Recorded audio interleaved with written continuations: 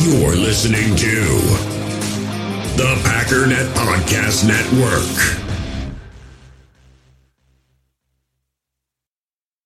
With threats to our nation waiting around every corner, adaptability is more important than ever. When conditions change without notice, quick strategic thinking is crucial. And with obstacles consistently impending, determination is essential in overcoming them. It's this willingness, decisiveness, and resilience that sets Marines apart. With our fighting spirit, we don't just fight battles, we win them. Marines are the constant our nation counts on to fight the unknown. And through adaptable problem solving, we do just that. Learn more at marines.com.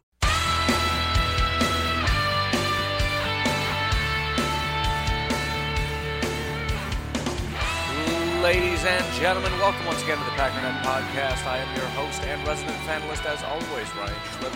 Check us out online, packernet.com. Find me on Twitter, pack_dadab. So today is going to be pretty simple. We're just going to look at what Pro Football Focus had to say about preseason week 2. Some of it is somewhat self-evident. Some of the things that you think you know, depending on how much you think PFF is an authority, might change your perspective a bit. But we'll look at all that stuff. And again, I kind of want to just focus on the really high highs and the really low lows, because again, it's preseason, and I don't want to super get into the nuance of everything, because preseason I don't think is really for nuance, right? So I just want to highlight the highlights, and we'll kind of leave it at that. Before we dive in, however, I want to remind you once again about the Draft Fantasy Football Tournament, which is the largest NFL season-long tournament ever. If you're a big fan of fantasy football, which who kind of isn't, you might want to check out the one that's paying out $3.5 million in total cash prizes. Again, for those that don't know, it is a best ball tournament, which means all you got to do is draft, set it and forget it, and then the best players that you had that week are the points that you will be given. No trades, no waiver wires, no salary caps, no management whatsoever. The drafts start every few minutes, so just jump into a real live snake draft with some of your friends. And in a matter of about 16 weeks or so, you could take home the total cash prize, the number one prize of $1 million. And for a limited time only, you can get a free entry into the Best Ball Championship when you make your first deposit. But you got to use promo code PACKERNET. That's a free shot at winning $1 million just by using promo code PACKERNET when you make your first deposit on Draft. Just search Draft in the App Store or go to draft.com and come play free with promo code PACKERNET. In the hobby, it's not easy being a fan of ripping packs or repacks. We get all hyped up thinking we're going to get some high-value Jordan Love card, but with zero transparency on available cards and hit rates, it's all just a shot in the dark. Until now, introducing slab packs from arenaclub.com, the only repack that provides real value, a complete view on all possible cards, and clear hit rates for each one. Now when I buy slab packs on Arena Club, it finally feels like I know what I'm getting. And honestly, the best thing for me and my son is the fact that we're kind of novices into this. When I walk into a card shop with my son, and a card says it costs $40, kind of just taking his word for it that that's a good value. So I appreciate the transparency on grading, as well as just getting excited about seeing what you could potentially get. Right now, you can get 10% off your first purchase by going to arenaclub.com/packdaddy. Wow, that's crazy offer. 10% off a $400 slab pack. That's $40 right there. Anyways, that's arenaclub.com/packdaddy for 10% off your first purchase. So let's start big picture now and look at through 2 preseason games. And obviously there are some teams that haven't even played. Whatever, doesn't matter. The last time we did this, we didn't even have all 32 teams.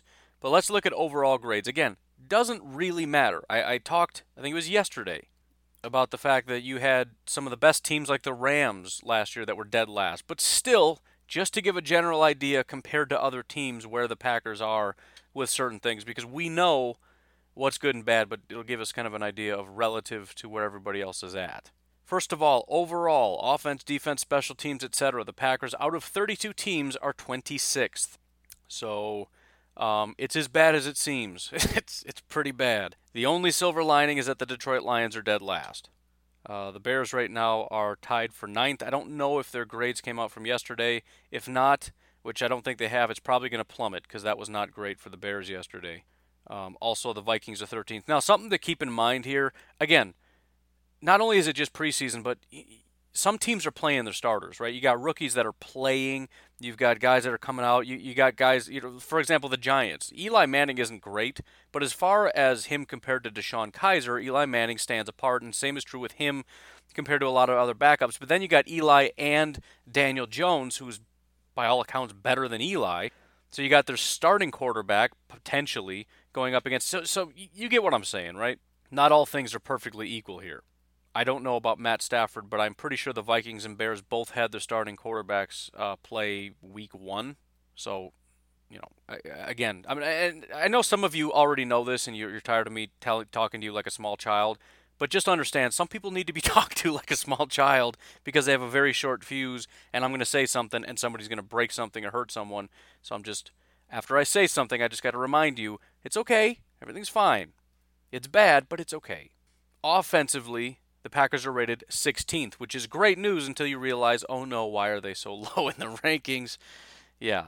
But middle of the pack for offense, which actually is really good news when you take into account the fact that Aaron Rodgers isn't on the field. Aaron Jones has not been on the field. The starting offensive line has been very rarely on the field. To be already middle of the pack with all the struggles they've had, et cetera, with, backup wide receivers and all that kind of stuff, speaks pretty highly of the potential of what happens when Aaron Rodgers takes the field and kind of backs up what I had said about if Aaron Rodgers and Aaron Jones and the starters played 4 quarters against that Rams team, I think it would be an absolute annihilation. Now, maybe we would have trouble running the ball, but I think we would have just absolutely taken them to the cleaners. Sticking with offense, but zooming in a little bit, the passing grade was actually 10th, which isn't bad. I mean, the grade overall is 70, and essentially we're just looking at Kizer and Boyle and Manny Wilkins. So not only is that not bad, but it makes me smile so much because, as I said, Mitch Trubisky has been playing. The Bears are 17th.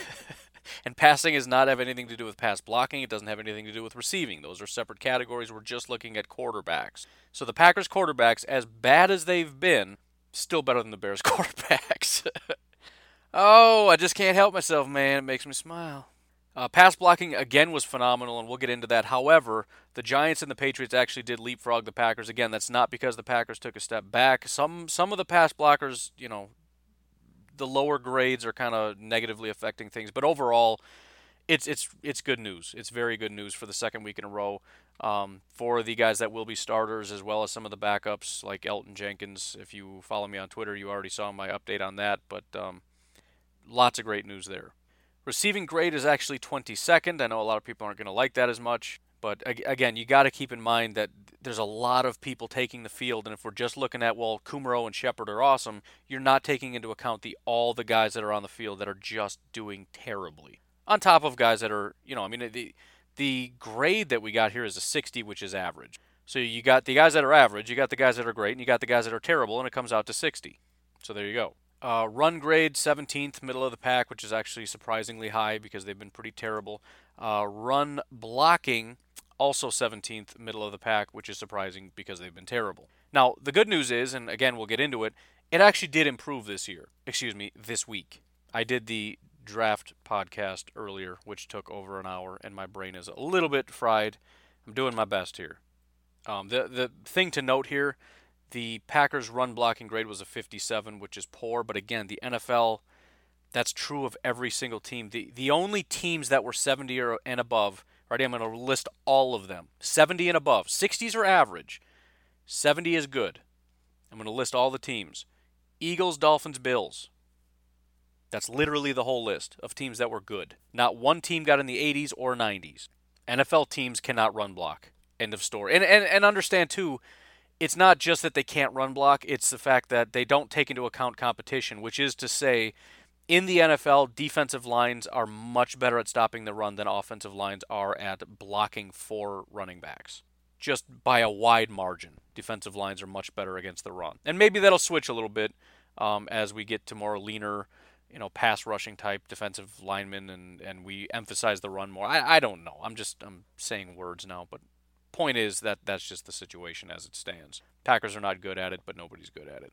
Defense now. Y'all ready for some bad news? The Packers defense is 30th out of 32. The Colts defense and Saints defense are the only two that are worse. The good news here, again, it's preseason, and we know the Colts defense was pretty decent last year. Saints also not the greatest, but not terrible. The Detroit Lions are 29th, and the Texans are actually 28th, who also. So all of these teams have either good defenses or potentially good defenses. I'm not going to go to the extent of Rex Ryan saying we're going to be a top 5 defense, which, by the way, don't listen to that stuff. I mean, if you want to believe it because you think it's an intellectually honest thing, then great. Rex Ryan is just throwing a bone to Mike Pettin, right? It's no different than James Jones saying the Packers are going to go undefeated this year, right? They don't care. Those shows don't mean anything. It's just people throwing a bone to their friends. It's cool and it feels good when we're on the receiving end of something positive, but it's dumb, and you know it's dumb, and we all know it's dumb, and it doesn't make any sense, and nobody cares or should care. Overall run defense, and again, please remember that this is an aggregate of the player grades, because my thought is, well, the run defense was terrible. We were 20th. Not good, but not the worst. Now, part of this has to do with several people having really good grades, as opposed to others not having great grades, and also please keep in mind that tackling is a separate category. So if I don't know how they split it up. I mean, obviously you're not going to get a positive run defense grade if you miss a tackle, but just also keep that in mind. Speaking of tackling, this is a very, very, very, very, very big problem. You already know that, but it's beyond. Okay, so 21 teams are average or better. Most teams can tackle to a relatively decent degree. The Tennessee Titans had a grade of 62.2. They are the 21st overall team. Everybody else was below that. 28 teams had 50 or better. 29. They were tied, so it's 28-28, but there's 29 teams. So there's only 3 teams that were below a 50. The Dolphins were a 48.9. The Panthers are a 42.8. Do you know what the Packers' grade was? 28.8. That is so unbelievably bad. This isn't just a player. It's horrible if a player has a 28.8 tackling grade. This is an aggregate of the Packers' defense. 28 out of 100. 60 is average. Almost every single team in the NFL had a 60, and almost beyond that, 50 is below average. Only a handful had that. And 2 teams, the Dolphins and the Panthers, had bad tackling. The Packers' tackling is disgusting. There isn't a word for it. Putrid. How about embarrassing? And listen, preseason and all that, that's cool. If you're a coach, though, no chance in the world Matt LaFleur and Mike Pettin especially are going into those meetings going, well, it's preseason. Dude, this is embarrassing. If you're a first-time head coach, this shows a lack of discipline. If you're Mike Pettin and you've been doing this for as long as you have and your defense is doing this, that is beyond an embarrassment. I know they're doing something, but this has got to be better. And hey, listen, it's the backups. I don't care. You're a coach. These are your players. These are the guys we drafted. These are the guys we're choosing to keep. These are the guys that you are training. And this is the result. The guys that you chose, this is the result of the training that you have given them. And it's cool if none of these guys play and the guys that do play are better. That's fine. This is still not great from a coach's standpoint. And I'm not necessarily even blaming them, but I'm just saying if I'm a coach, this is going to really upset me. Especially since, as I said, you're going to be very hard-pressed to find a good defense that can't tackle. Great defenses are great tacklers. As a matter of fact, it kind of levels out a little bit. I mentioned overall defense, and if you look at it, it's definitely not an indicator of what a good defense or a bad defense is, because you got great defenses that are at the bottom. Tackling, though, remember how I said the Texans had a terrible grade? Texans are 4th in tackling. The Bears are 5th in tackling. The Denver Broncos are 6th in tackling. These are good defenses. The Jets are 2nd in tackling. I'm thinking there might be a little bit more of a stronger correlation between tackling and how good this defense is going to be than there is the defensive grade and how good the defense is going to be. And again, look at the bottom. Miami Dolphins. Okay, it's not a perfect correlation, but regardless, please, please, please, please stop missing tackles. It is so embarrassing to watch. And again, we've been watching this for years. And I mean, we've got a new GM, we've got new players, we've got new coaches. Same problem. How? What is it about Green Bay? It's so weird, this whole NFL DNA thing. There's some teams that just have a DNA, and it doesn't matter how much you switch things. This is just how this team plays. When you come into this stadium, when you come into this building, I don't know what it is, the atmosphere, the aura, the city, there's just a certain DNA. Packers have great quarterbacks and defenses that can't tackle. not including the Lombardi era. But whatever. Lame excuse, fix it.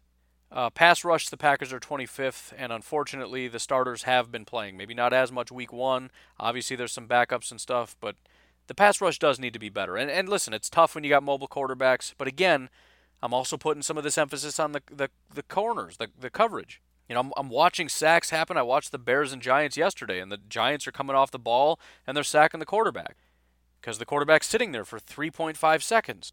That doesn't happen. Now, there were situations where they were, for example, the quarterback breaks the pocket and goes and runs. And, if that wasn't a mobile quarterback, maybe it was a sack. I don't know, maybe. But just the whole operation needs to be better. You've got to be able to cover longer, and there just needs to be more. We've got to see some kind of a sack or something's got to happen because it's the preseason, but still, give me something, man. Speaking of coverage, the Packers are dead last. And there are people that stand out, but it's kind of what I've been saying. It's just not good. The guys are just open. Guys are open. They're always open. They're always going to be open. I'm tired of it. And the one thing that's really bothering me is that Jaire has not been good all year. I know it's just training camp. I know it's just this and that and whatever. And fine, he's just, Aaron Rodgers threw 75,000 interceptions in last year, whatever. But it is starting to bother me a little bit. And again, even last year, why do I keep saying year? This week, you've got scrubs for the Baltimore Ravens. Guys, I don't even know who they are, who are just carving up Jaire, and there's a big cushion. What is going on here? It's preseason, but I just don't like it, man. I just want to see good football players play well. I don't care if backups aren't necessarily tearing it up, and I don't care if Ty Summers misses a bunch of tackles as a 7th-round pick in his rookie year. But, when you've got Jaire that's struggling, when you got, Bulaga on his face not knowing how to run block, some of these guys that you just expect more from not doing anything, it just raises the anxiety a little. I already know that it doesn't mean everything, but it just still, just be off. He was great last year. Already have like 2 interceptions by this time last year. Him and Josh Jackson and Tremont.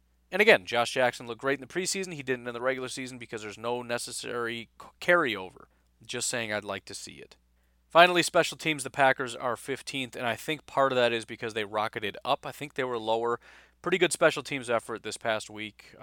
We'll get into more specific grades. Obviously, some people weren't great, but J.K. has been smacking that ball around.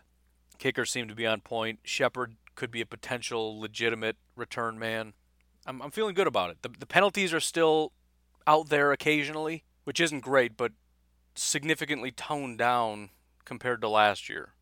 Especially when you factor in how many new people are out there. It's a step up. Anyways, zooming in a bit, looking at the offense overall, maybe not super surprisingly, but big props to Mr. Allen Lazard, who was the top overall rated player on the entire team. Excuse me, the entire offense. Let me just check. Yep, highest rated player on the entire team. Full disclosure, not a ton of great stuff going on. There was a grand total of 5 players that had good grades or better, and Allen Lazard was the only one that was better. 84.5 by my vernacular is very good. Terminology, whatever. The other 4 with high grades, pretty big shocker, but we'll get into it. Number 2 was Tim Boyle. Number 3 was Lane Taylor. Number 4 was Geronimo Allison. And number 5 was running back Keith Ford. Keith only had 7 total snaps. The other guys had at least double digits. Everybody else was average or worst. Looking at the opposite end of the spectrum, right guard. Again, I mentioned the offensive line was terrible and that there was a notable drop-off when the starters left, and that bears itself out here. The worst rated player on the entire offense was right guard Anthony Coyle, who was down in the 20s. Justin McCray, who, believe it or not, was a starter last year, was in the 30s. Gerhard DeBeer was the 3rd worst player, just cracking 40, and then Teo Redding, the wide receiver, at mid-40s. Beyond that, Josh Nijman was also under 50, and there were, oh my goodness, 1, 2, 3, 4, 5, 6, 7, 8, 9, 10, 11, 12, 13, 14, 15, 16, 17 players, in addition to everyone else I just listed, that were below 60, which is below average.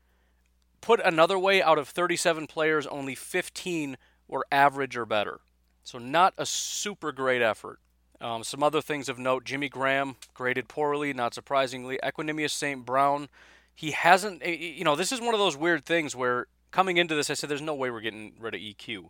You start to look at the competition, you look at some of the other wide receivers and the effort that they're putting in and how good they're doing. Equanimeous was a late round pick, so he's definitely not a lock. This is his second year. Again, definitely not a lock. He hasn't really done much of anything throughout training camp, a couple catches here and there.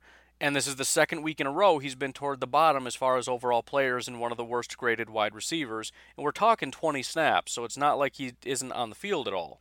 Now, to be fair, Marquez hasn't been very highly graded either, so take it with a grain of salt. But, it's just a matter of when you're a guy like EQ and you're on the bubble, you need to be putting out effort, especially when you got guys like Jake Kumerow, who had another great week. Geronimo Allison had a great week. Darius Shepard graded out 14th. His grade overall wasn't great. Nobody's really was, but he was relatively high in comparison to everybody else. So, overall, not a super great effort, but we know that. It wasn't, we lost in a pretty ugly fashion. Overall, looking at the passing grades, which is the pass game, so that could be quarterbacks, wide receivers, tight ends, anybody involved in either catching or throwing. The only guys that are worth noting, obviously two of them were already in the top 5, but Geronimo ends up being number 3 in that category. And I believe for the second week in a row, Dexter Williams, unless I'm just remembering because I looked at these grades already, but terrible. Down in the 20s, almost 30, but still really terrible. Everybody else was 50s or above. But Dexter's got to step it up, man. Week one gave me a lot of hope. It wasn't great, but you look at Dexter and it's like, ooh, he's got all this speed. And you look at Rashawn Gary and it's like, man, look at that. And you look at Trey Carson, it's like, wow, look at that. And then week 2 is like, nobody's got anything to offer this team right now. So it wasn't quite as good. There are silver linings we're going to get to, but some of these guys like Dexter, man, it's just he's got to step it up. That's not good enough. One of the really big highlights, and it was the same as week 1, was the pass blocking. Again, and then I put this on Twitter, but Elgton Jenkins was the number 1 pass blocker, and I had said in the pregame what things I'm looking for. I want him to maintain what he did in the pass game. He did, and I want his run blocking to improve. It did. Now, overall, he wasn't graded all that high, and his run blocking was average. It was 63. But first of all, 63 is decent for compared to everybody else. That's right on par. But beyond that, remember, he was one of the lowest graded players last year with the highest graded pass blocking grade. It was that bad. So, kudos to Jenkins for really stepping up. And as much as, again, if you look at the overall offensive grades, Lane Taylor was the number 3 overall. Here's the problem. His run blocking grade was basically, it was good, but compared to everybody else, he's basically an elite run blocker. But he had one of the worst pass blocking grades of any of the offensive linemen. And this kind of bears itself out if you look at last year as well, right? He wasn't terrible. His pass blocking grades and things weren't terrible, but I think in the NFC North he gave up one of the most amount of sacks of anybody in the entire NFC North. You guys know I'm not the biggest Lane Taylor fan. I don't super dislike him. I don't think he's a terrible offensive lineman. I just don't think he's very replaceable in my mind. So when you spend a second-round pick on an offensive lineman, an interior offensive lineman, my thought is, yeah, let's get this thing moving here. And, again, Lane Taylor's not doing a terrible job, but if this continues and Elgton Jenkins continues to be, because nobody cares, right? If Lane Taylor is the best run blocker in the entire NFL and Elgton Jenkins continues to be one of the better pass blockers, just let's say on the team, Elgton wins the job and it's not even close. Because protecting Aaron Rodgers is infinitely more important than being able to run block. So, I've said from the start, there are a lot of people who came out and they said, Lane Taylor's definitely the guy, whatever, because a lot of people think Lane Taylor's actually very good, and I tend to disagree. And it might not be immediate, but I just think, especially with what we've been seeing, and we got, it has to continue. I'm sure he has a lot to learn and all this different stuff. It may not be week 1, it may not be week 5. I don't know when it's going to happen. But I definitely fully intend or expect that Elgton Jenkins is going to take that job or a job. Who maybe some craziness happens and Corey Linsley gets shipped. I don't know what's going to happen. But in my opinion, as I've said, Lane Taylor is very replaceable. I don't super dislike him. When he was a backup, I thought he was one of the better backups in the league, right? I love having Lane Taylor as a backup because when somebody goes down, you feel pretty good about it. But I don't want him to be a full-time starter. So, I mean, I'm ready. Beyond that, I got even more good news. The second highest pass blocker rating was Mr. Cole Madison. Now, it's just 1 week, and we got to see what happens. Again, the it's preseason thing applies to bad players as well as good players. But this is a great sign. I mean, I think we forget because we got super hyped up about Cole Madison as though he was a second-round pick, forgetting that he's a late-round guy. There's really no reason to have super high expectations for Cole Madison. But to have him step up in this way, even if he just ends up being a backup, if he can continue to play in this manner, and I understand he's probably playing against second, third string guys, but still, what I want is to get back to the days when we have a very solid offensive line, a top 5 offensive line, as well as depth. I think offensive line, at least for the fans and also seemingly by NFL teams, is criminally underrated.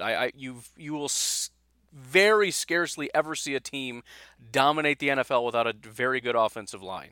Right? The Rams have a very good offensive line. The Chiefs have a very good offensive line. The Patriots have a very good offensive line. Both times the Packers won Super Bowls, dominant offensive line.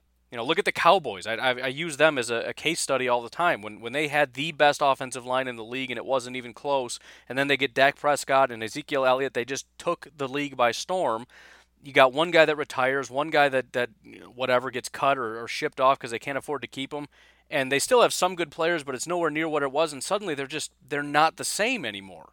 Unbelievably important. And we've already got the makings of a great offensive line. Billy Turner's been fantastic. He was the 4th highest graded offensive lineman with an 82.2 overall grade, which is very good.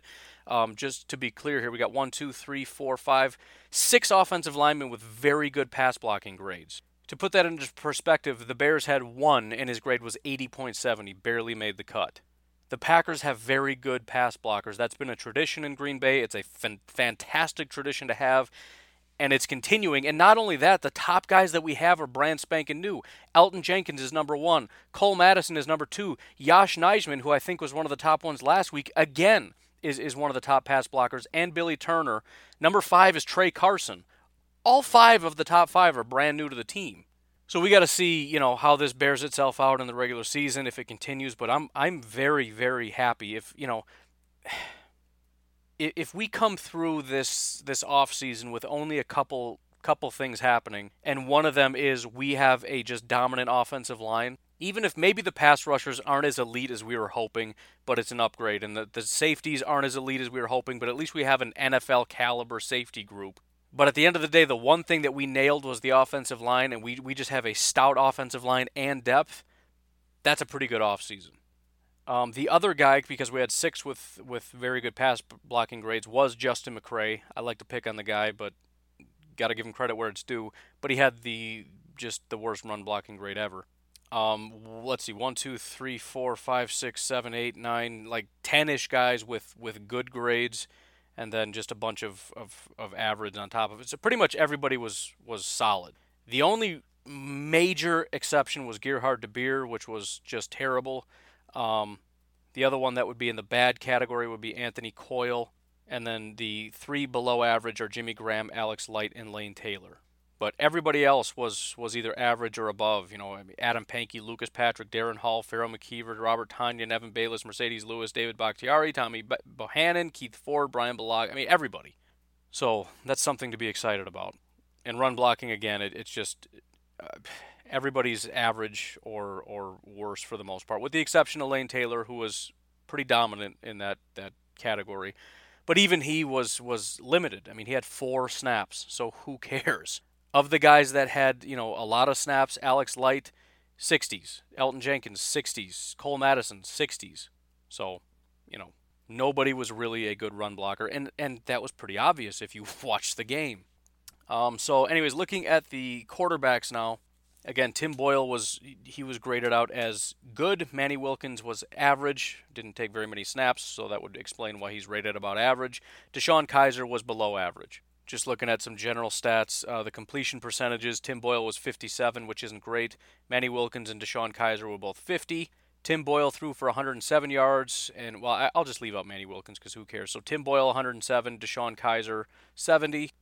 Yards per attempt, Tim Boyle was 5.1, DeShone was 7. Tim Boyle had the lone touchdown. Nobody else had anything. DeShone had the one batted pass. NFL passer ratings, Tim Boyle 86.8, DeShone Kizer 72.9.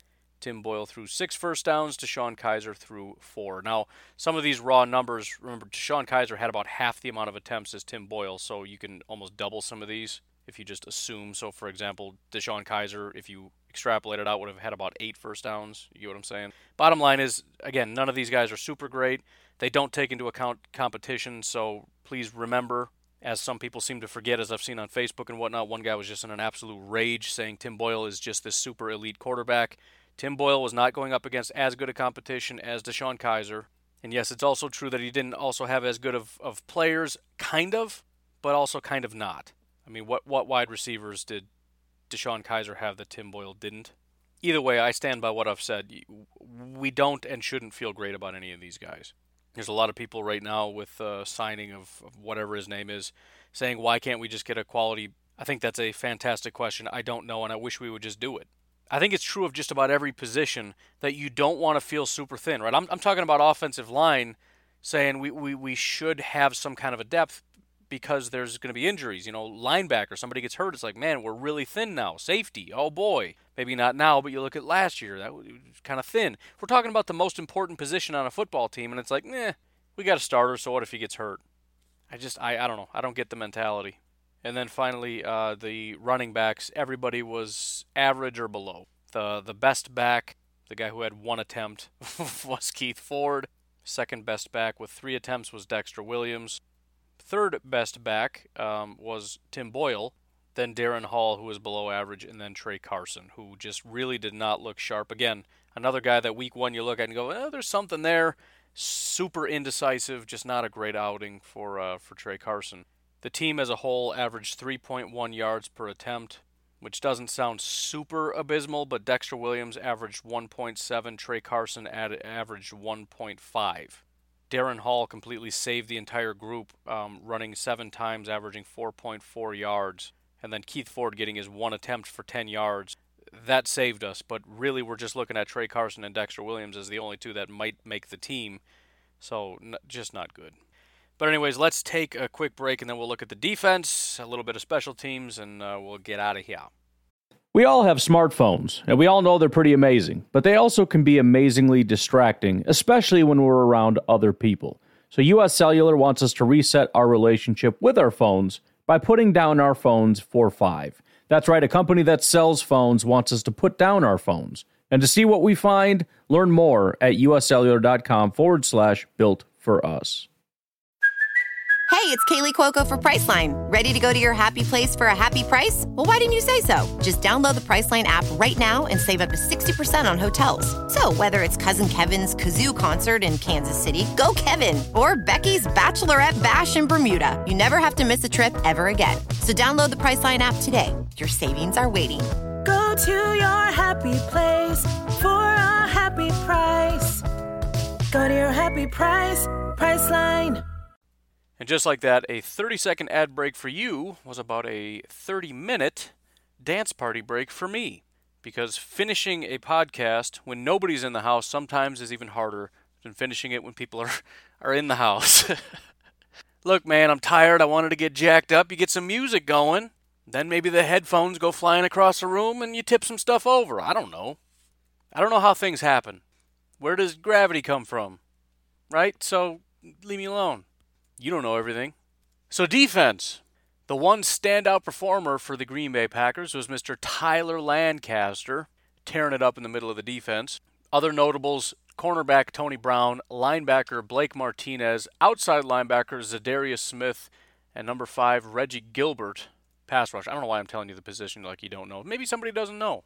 There's a lot of unanswered questions today on the podcast. I don't know you very well. I don't know where gravity comes from. I don't know why pushing the pause button turns into a 30-minute dance party.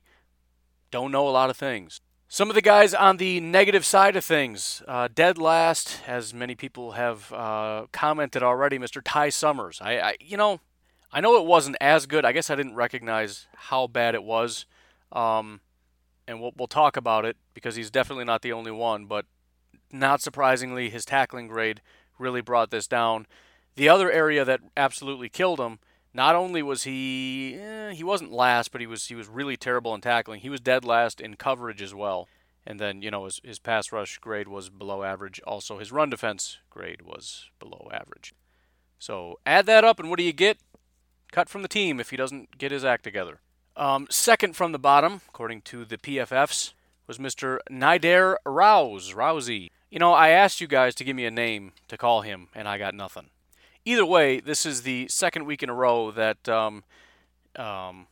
Rouse was really bad. I mentioned last week that if I had to guess who gets cut next, it's this guy. And I'm probably just going to stand by that. This is 2 weeks in a row. Last week he was very near the bottom, if not the bottom. This week he is second from the bottom. Definitely not great. Third from the bottom is Chandon Sullivan, then Randy Ramsey, and then James Looney. Looney's a pretty good football player. At least he's shown some pretty impressive things. And overall, his run defense grade wasn't bad. His tackling grade was one of the few that was actually decent.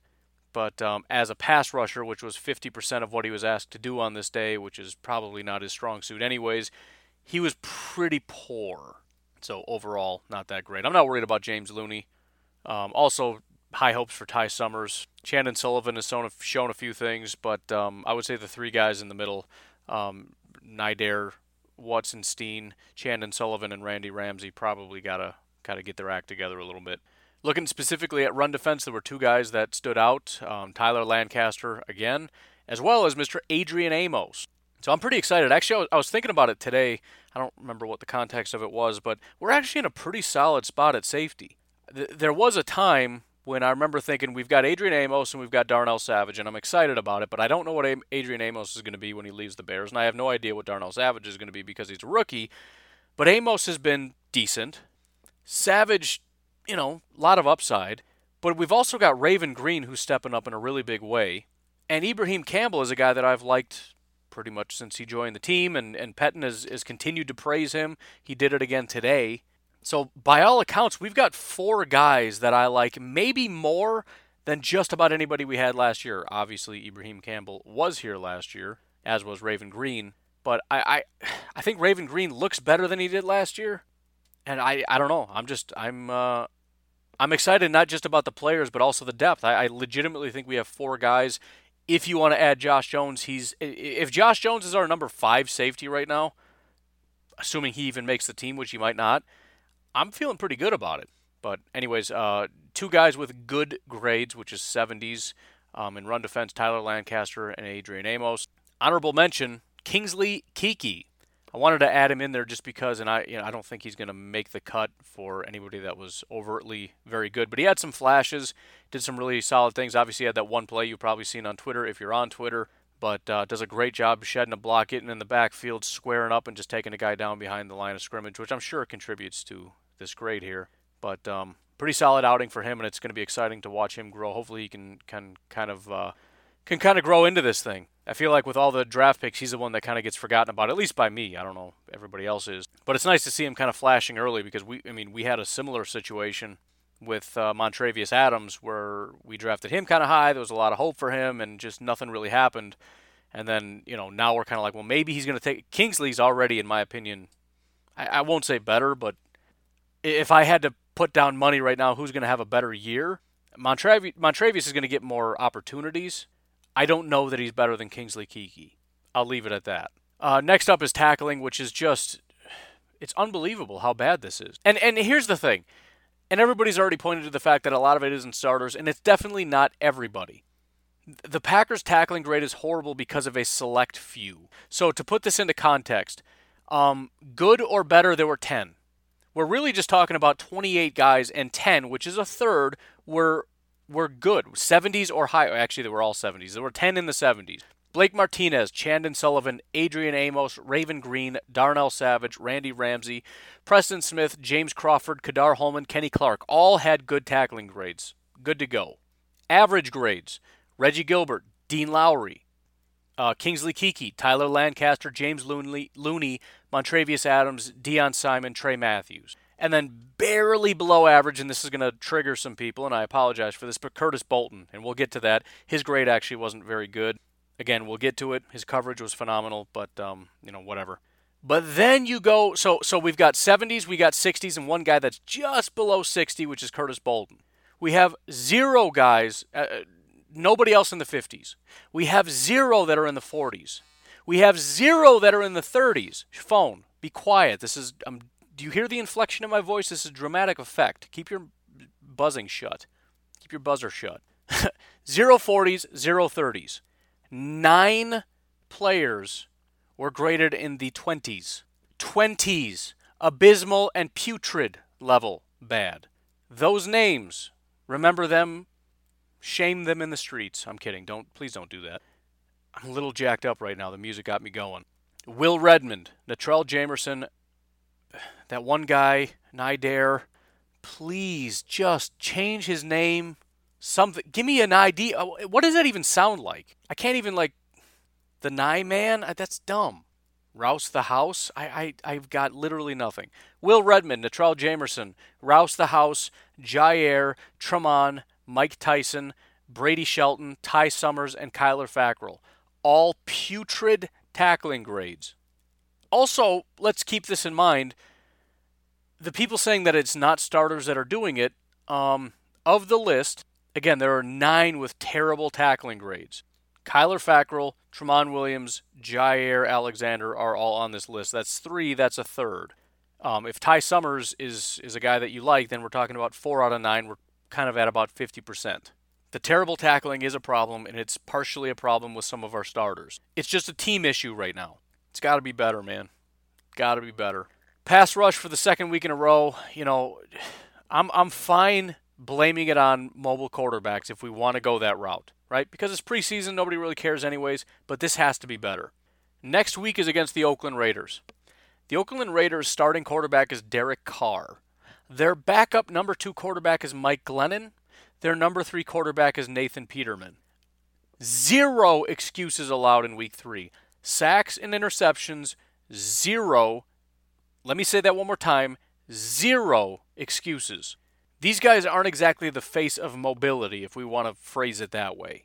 Somebody better rip somebody's head off. And I'm not going to lie, Rashawn, I know you're not listening, but if by some weird reason you happen to stumble on this and you've listened this long, you better hit somebody. Because I'm tired of going on Twitter and having people whine and complain and moan and groan about the fact that you're doing nothing on the football field. Rip Mike Glennon's head off. The guy has like a 48-inch neck. Grab it and throw it somewhere, all right?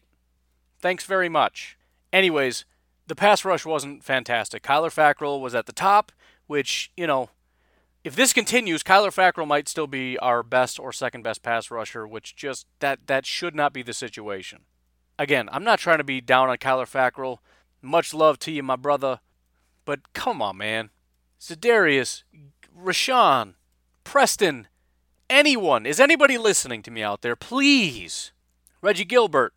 Can you give me one regular season game? Reggie, by the way, was the second best pass rusher, but it's the preseason, so nobody cares. But basically, he was the only one in the good category, Kyler Fackrell. Otherwise, you got a bunch of average. Actually, that's a lie. There's not a bunch of average. There's 1, 2, 3, 4, 5, 6, 7 average. The rest are below average. It's not good, man. I will say, however, the good news, more than half the team was below average. Rashawn Gary and Za'Darius Smith were both the average category. So in order, Kyler Fackrell, Reggie Gilbert, Tyler Lancaster, Preston Smith, Za'Darius Smith, and Rashawn Gary. That's your top 6. So for all the whining, crying, I hate Rashawn Gary folks, get out of my face. As far as total pressures, 3 guys had 2 pressures, Reggie Gilbert, Kyler Fackrell, and Za'Darius Smith. Za'Darius had 2 hurries, Kyler Fackrell had a hit and a hurry, and Reggie Gilbert had a sack and a hit. Otherwise, Kingsley Keke had 1 hurry, Curtis Bolton had 1 hurry, 0s across the board outside of that. Now, I know some of you, if you haven't tuned out already, are wondering and dying to know what's going on with Curtis Bolton. Why are you saying such horrible things about Curtis Bolton? It's very simple. As good as he looked, understand he had 2 tackles in the entire outing. They were very impressive tackles. He's an intense guy. I really, really, really like Curtis Bolton. I'm not trying to say anything negative about Curtis Bolton. I'm just giving you the information. 2 tackles. Now, he didn't play that much. Well, he did, 36 snaps, but whatever. He only had 2 tackles. Here's the problem, though.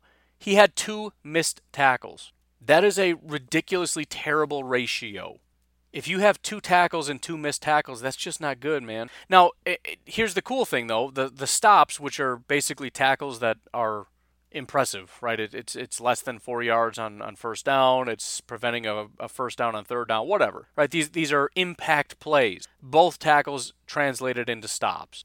In other words, if I were to say this a different way, it's kind of like Kyler Fackrell getting a bunch of sacks, where the pressures are ridiculously high percentage of them convert into sacks, meaning he looks better than he probably is in this game. Factor in the 2 missed tackles, and I think maybe I'm personally going to dial back the hype a little bit until he can clean that up. I still think he's a really intense guy. He's a really impressive guy. There's a mental component to this, and if he can clean up a few things, he can be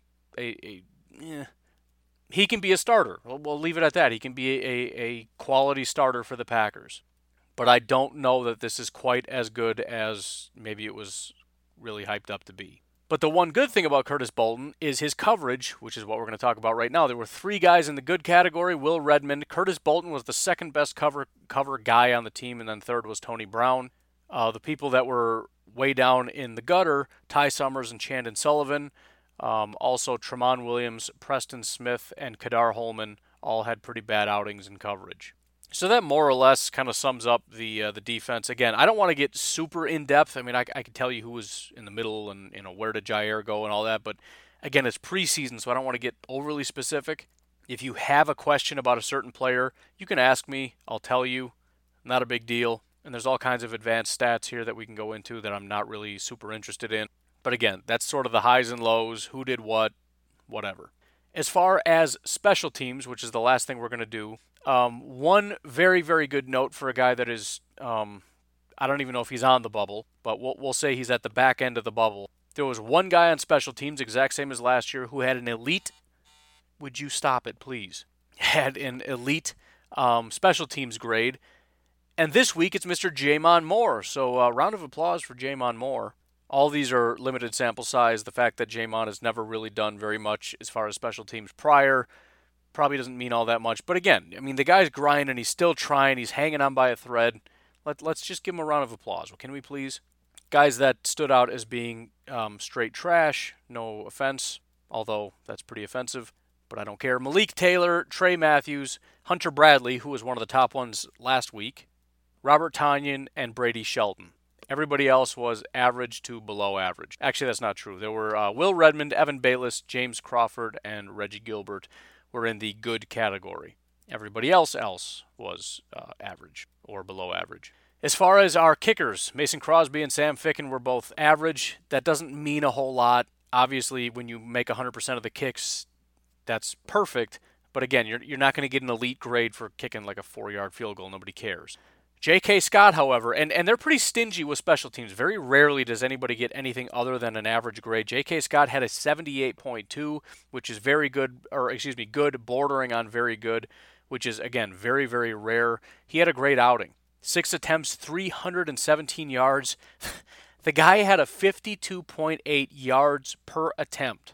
His net was 44.3, but again, I hate net. I didn't even know this. His longest kick was 64 yards?